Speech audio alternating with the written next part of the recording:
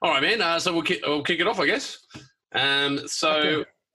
Hello and welcome to the Pagey train. Today I have with me Matthew C. Vella of Vella Matt Films. Obviously, we're doing this remotely because of the coronavirus. Welcome to the show, Matt. Thanks for having me back, Ross. It's a pleasure to be almost here. Yeah, yeah. It's a pleasure to be remotely here. Yeah. Yeah. Well, it's also a pleasure to be remotely hosting. So, man, obviously, to kick it off, we're in some strange times at the moment. I think I don't know how to frame it, but the first ship to sink was the entertainment industry, which is really sad. A lot of our colleagues and a lot of our friends are really suffering, including ourselves. Actually, did you have any film projects that were coming up? Not immediately. So I'm a little bit lucky. I'm kind of more in a development stage, but I did have some plans to roll things out, which I think it doesn't seem appropriate to do it around now. So I've put them on I wouldn't say the back burner, but they're waiting for things to calm down.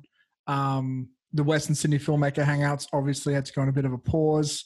I was scheduled to perform at Melbourne International Comedy Festival, and obviously that's not happening. So that's a bummer. I was going to go to Melbourne Indie Film Festival as well. I had not one but two shorts playing there. Couldn't go because of that. The biggest way I've been affected has been film festivals. I have a new film called Nobody Likes Camping, which I'm really excited to have to the film festival circuit. And I was meant to do big things this year. And now I'm kind of just waiting to see how that industry goes to figure out when it will do its big premiere. So okay. See what happens. Well, as far as it stands, I brought this up on the podcast that we shot this week. That Made in the West is still running this year, as far as we know, unless they extend. Yeah, man. Yeah, totally. Unless they extend the isolation period, so it's up until September. So obviously, Made in the West falls in November, at the end of November. So there's a high likelihood that the festival will run this year. But even even if we had to do it digitally, we've already sort of set up a plan. If we had to do a digital festival just to show everyone's work, we have plenty of content to show. So it'd be good to see your film, man. Oh yeah, I think absolutely we'll be playing at Made in the West this year. I'd be very surprised if for some reason it wasn't there. Yeah. That's it's always been the place I've premiered all my projects. This might be the first one where it doesn't have premiere there, maybe. But if that's the case, it might be like the second or third. We'll see. It's definitely going to be there.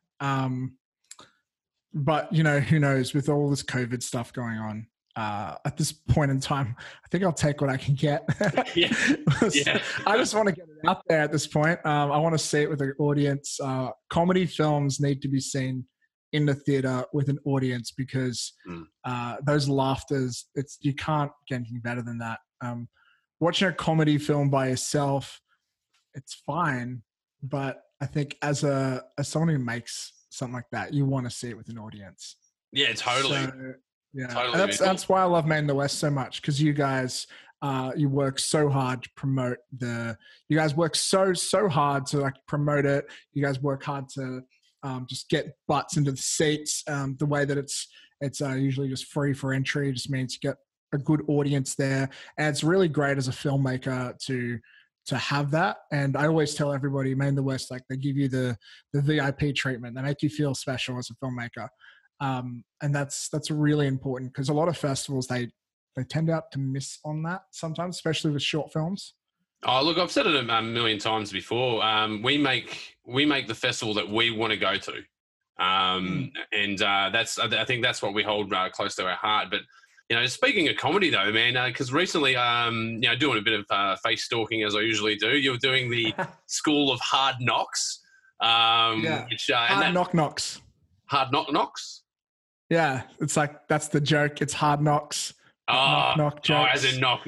It's a bad pun, but I like it. I know, yeah. Oh, look, that's a pun that went over my head. I didn't even see that in there. There you go. But man, that's stand-up piece that you did that you put online, man, that was mint. Thanks, man. It's pretty awesome. So I've really been enjoying making comedy projects lately, and I want to flex those muscles more creatively. And I think just building myself as an artist, not just a filmmaker, but an artist.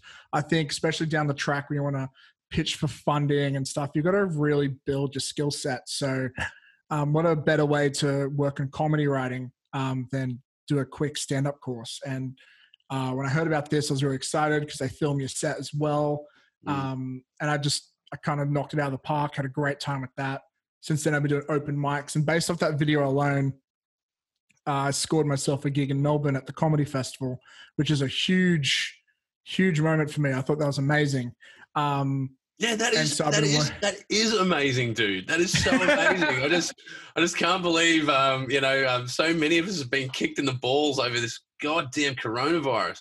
I mean, look, tough, man. The wheel will come around again, man. Like, you're doing really good work. I'm sure that that opportunity will come up again. I'm not worried about that. But it sucks. But like, there's so many people out there who have a lot worse than me. I'm one of the few people. I'm one of the few people who is lucky enough. I can still work from home. I can still make a bit of a living, and many can't. So my heart goes out to all of them. I try and support people as much as I can in any shape, way, or capacity. And it's heartbreaking to see so many of my friends just going through all that shit, Yeah. I was just thinking my lucky stars that the amount of work I do is so complex that there are, there's battles that we've lost, but I haven't lost the war yet. Still working from home. And even that's a challenge now because like I'm spending in this very chair, like I'm spending 16 hours a day in this chair. So I've had to actually force myself to break away and walk around the block because I don't have my normal commute to work. Obviously can't go to the gym. It's just, I think I was trying to tell myself that, this will pass really quickly. Like it'll be gone in a couple of weeks. And then, it's been this week where the crushing reality has really come through, and I realised that this is going to be like this for some time. So may as well get used to it. May as well get comfortable. Yeah, the scary part is not knowing how long that time is. I feel like every day we hear something new. Or a new rumor or a new theory, or no, I've got a friend from the government who says this. And it's like, does your friend even exist? Sometimes it's like back in school when your friend would be like, my dad works at Nintendo and he says you can do this Mario. It's like, no, your dad didn't work at Nintendo. Fuck you. I fell for so many of those rumors and lies as a kid. My dad's a really big cog down at the biscuit factory. 100%, man. But I think the main thing is like, you just got to be logical. You got to be smart, and there's a difference between people who I think are smart and people who pretend they're smart. Yeah. There are people out there who they like to question everything. They're like, the government, did this, and you could go on about, I don't know, maybe if you fake the moon landing or if the Earth is flat. But at the end of the day, it's like, if there's a disease or something going on, like you just got to take the advice of healthcare professionals and just stay the fuck at home. We should always be taking the advice of professionals in whatever field of endeavor that is. That's why they're experts. Right? I can't tell you how much it fucking pisses me off when I'm working with a client who knows nothing about technology or film or media, and they try and be like, no, it should be like this. I'm like, well, that doesn't work for several thousand reasons. And they're like, no, but I think this would be better. And then you just got to grit your teeth and like, well, they're paying me, so I guess so. But well, that's the part I don't like, Matt. Like I've had, you and me both, we've had, so many different types of clients, like, videography clients, editing clients, whatever the case may be. And it's hard to translate that jargon of what it is to be a filmmaker into their space. It's very difficult to translate that. They have, I think, sometimes these, delusions of how far their money can go. And I think, they have a very high, because we're surrounded by so much media, they have a very high expectation. The thing that really grinds my gears about some of those clients, though, is they think they own you. Just because they're paying you, they think, I own you right now. It's like, no, I work from these hours to these hours, and then I knock off. That's usually what anyone does.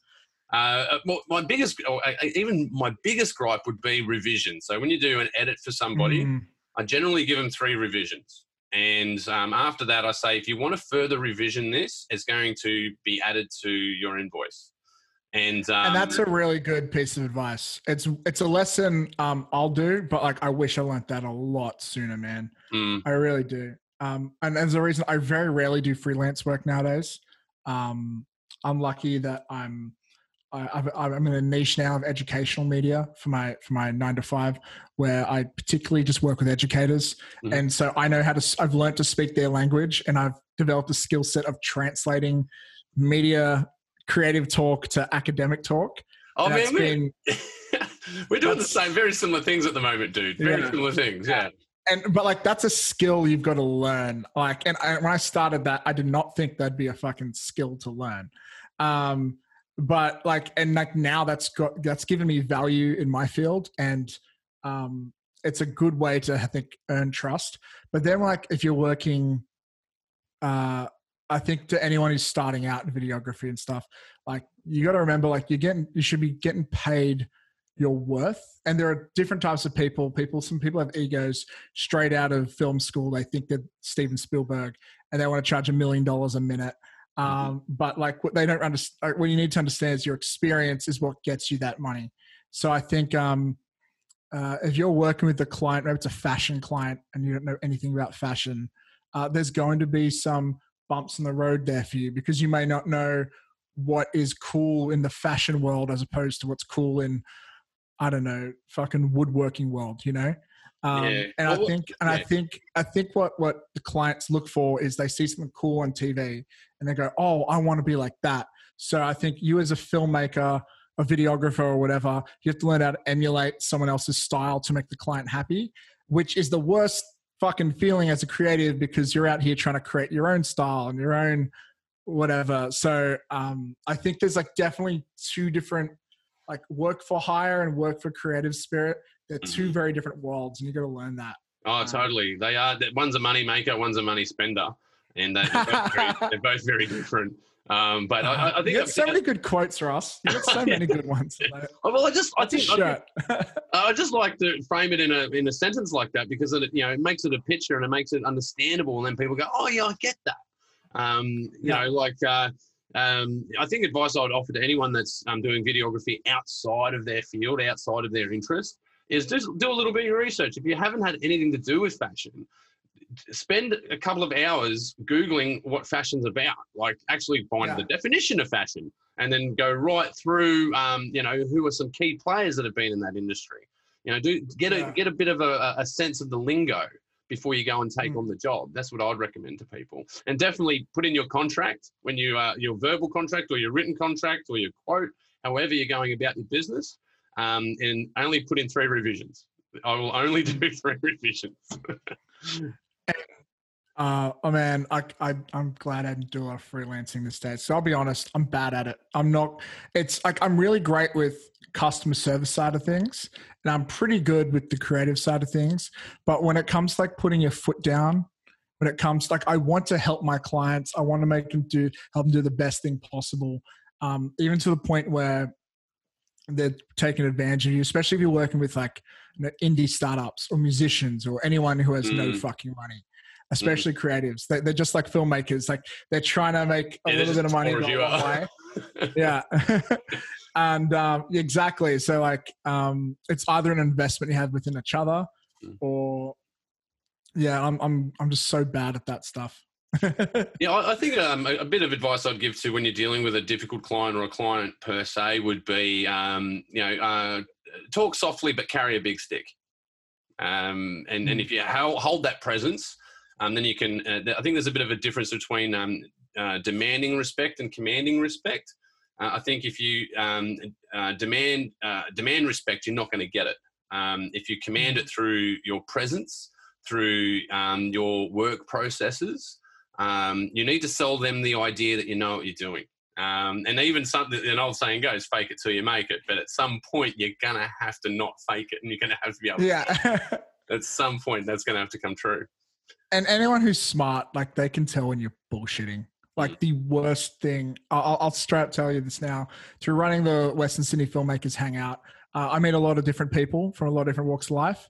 I think some of the main ones meet are emerging filmmakers because they're the ones who need to network the most. But you meet a variety of different characters, and every now and then I'll meet someone who's like, they're acting like they're the top shit, and they're like, oh, I'm so good, and like, oh, they'll start talking shit on, I don't know, oh, and Marvel's so bad. Fuck, here I am with this right here. But yeah, Marvel's bad, or these, I'm a better director than Spielberg. Like, they won't say that, but they got that attitude. Yeah. And then whenever I have that, I'll go, okay, so what have you made? And then they'll be like, well, I'm going to make a film. I'm like, then motherfucker, if you haven't made shit that's better than the shit you're talking about, shut the fuck up. Yeah, I think, it's that age-old one when you're in a pub. Yeah, sorry? Yeah, they'll talk the talk, but it's rarely sort of walk the walk. So I'll be like, okay, win some awards at some film festivals, maybe get some funding through a big funding body. Then you can talk some shit. At the end of the day, you shouldn't be talking shit at all. You should be really trying to empower your fellow filmmakers, especially in the indie scene. Totally. Especially in this country, in this state, in this part of the world, we need each other. Like, there's no solo operator out there. It is amazing how many negative Nancys there are out there. And it is amazing the entitlements and egos sometimes people can have. And as someone who, I try to be as humble as I can. I'm not 100% a humble person, but I try my best to be.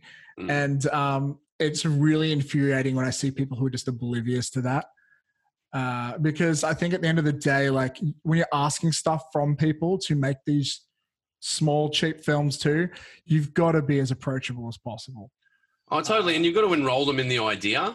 You've got to be able to enroll people in your ideas. You can't just bark. The ones that bother me are the ones that bark at you. People that bark at you and they're, I need this, I need that, I need this. You need to be over there. And don't get me wrong. When I've been on, when the money's ticking, sometimes I've used a sense of urgency in my voice. But essentially, you need to be able to show someone how to do something. Don't get someone to do something you wouldn't do yourself. I think you've very, very much nailed it there. Be approachable. You have to have an open dialect with people. Because you'll get them to do what you want once, but will you get them to come work on your next film, and will they be workable again? I think, but back to, some people with ego that you run into that are a little bit full of shit. You do run into those sorts, but then it makes you realise that they don't know who they're talking to sometimes, because you go, well, I know most filmmakers in Western Sydney, dude, and I've never heard of you. Like, we meet, like, between me and you, we probably know. I'd be rare to find a filmmaker we didn't know. It'd be rare. I think if you're an emerging filmmaker and you're starting to make a name for yourself, between the two of us, like, one of us has probably got an idea from Western Sydney at least. Yeah. But that's just because we coincidentally both seem to manage two of the touchstone points of where you would go for stuff, besides a place like ICE or a government body, where one of the few independents, I would say. Oh, dude, we're way cooler than that, man. We're way cooler than any government. I'll tell you that. We actually know how to chuck a party. You said it, not me. Yeah, that's true. We can drink. And we know how to communicate, and we know how to get people where they need to get going as well. And I think as well, being a bit honest, like you say, you're not gonna be Spielberg out of the gate, mate. You're gonna have to do some jobs that you don't want to do. Sometimes you're gonna do things you don't want to do to do what you want to do. And it's not you're not going to do it in a year. It's going to take you years to do it. I think the problem with the mindset of fake it till you make it for some people is, and it's a lesson I've learned along the way, is it's okay to not be good sometimes. Like, people will be surprised. They'll be like, me, when are you making the feature film? Like, maybe 5 years. They'll be like, but why? You've won awards around the world. You've done this. You run that. Why not? I'll be like, oh, maybe I'm not good enough yet. I'm not sure. I've made 3 major shorts to my name. They go for about 10 minutes each. Does that mean I deserve millions and millions of dollars? I know I'm a good filmmaker. Hell, I'll see some feature film. I'll see some feature films and they'll be like, well, it's easy, man. We shot it for like $5,000. And then I want to be like, I know I can tell because your standards are very low. And of course I won't say that because that's rude as fuck. But I don't know, if you're not shooting on cine lenses, then your film is not going to look cinematic. That's for starters. If your film doesn't have known actors in it, it's going to be very hard for it to market and for it to be a success. I know the word success is very subjective.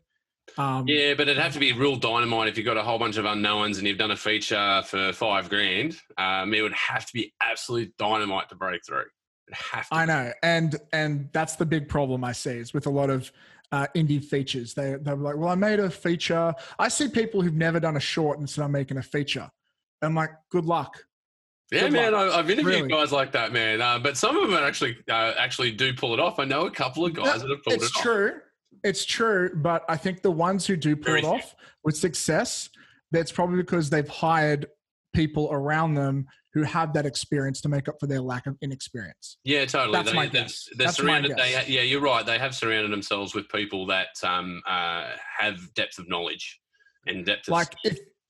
If you look at the way Hollywood works, right? Every now and then you'll see a massive blockbuster film by a first-time director. Everyone will be like, why the fuck? It's a first-time director. And it's like, yeah, but look at his other credits on IMDb.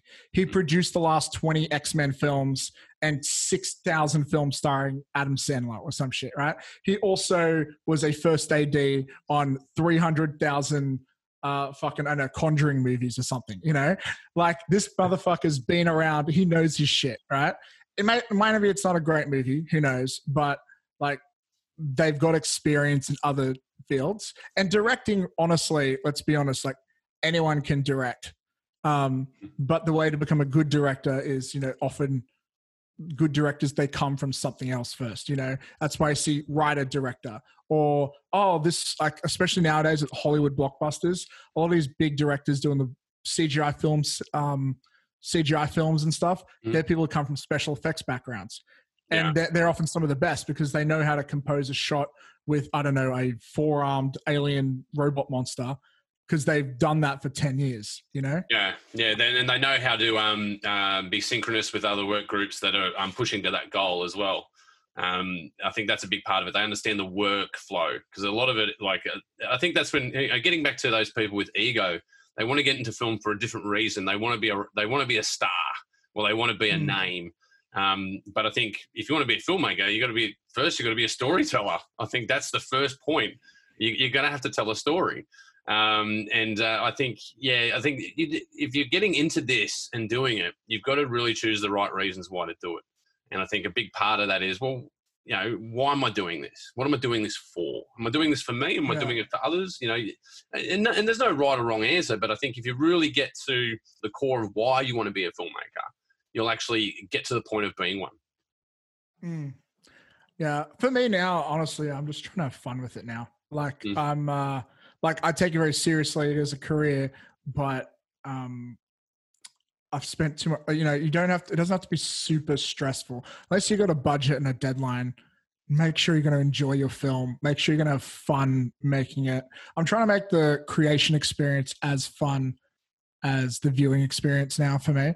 So that's why I've loved doing comedy, because that way it's okay if you go off script because you might become better every now and then,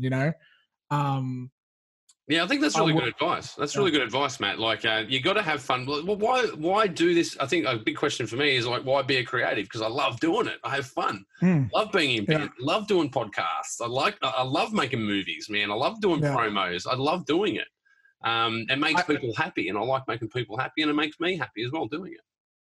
I always tell myself if I wasn't making short films for fun, I know exactly what type of film I would make. It would be a film where in the third act, it's like 10 minutes of crying and there's some big message in the end that ties to some social political agenda that I know that already has a pre-installed base. Like you could make a mathematical equation on how to pull in someone's heartstrings to make them call it a good film. I could do that. But my personality, I don't want to change the world with my films. I just want to make people have a good time. So that wouldn't be true to myself. That wouldn't be who I am. That is who some people are. and like more power to them. But like that's not who I am. So I'm just trying to like I remember even making bleeding backs, right? Looking at that, I remember being on set and like people doing like backflips and shit. I'm like, I'm there like almost with popcorn in my hand because I'm so excited. It's like I'm just like I just keep going like this is so cool. Like I'm on set directing people and I'm saying to them, this is so cool. I can't believe I'm doing this. Like, and they'd be like, okay, cool, direct me now. Like that's like, but like that's the feeling I'm chasing. That's my high. That's some people do meth. For me, I'll go for that instead. Yeah. You direct comedy and do stand up. That's your heroin meth ball. Yeah, dude. I'm sorry to go on a tangent, but I just realized the first time seeing you since something's happened. Congratulations on getting married.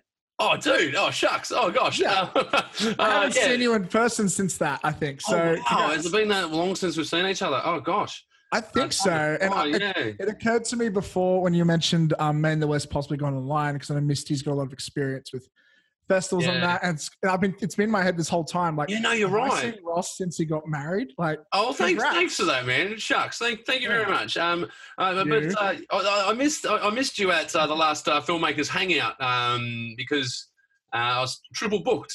So I had to do we did a band practice because that was the night before our show at Frankie's. So which you released an EP for recently, right? We did the EP last year, but we did Frankie's this year as our opening gig. Man, it was a killer gig, dude. It was like one of the best gigs I've ever done, and it was a Sunday. I saw some photos. Look cool. Yeah, Sunday gigs are always horrible, dude. Like you don't want to do Wednesdays and Sundays; they're always terrible.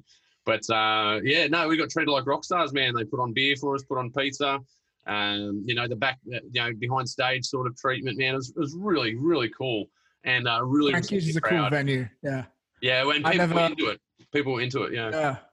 It's been a while since I've spent some time in a band, but I've been to a few shows at Frankie's, and the place is pretty cool. Like when they put on a good gig, it's a good gig, for sure. Oh man, and the atmosphere, everything.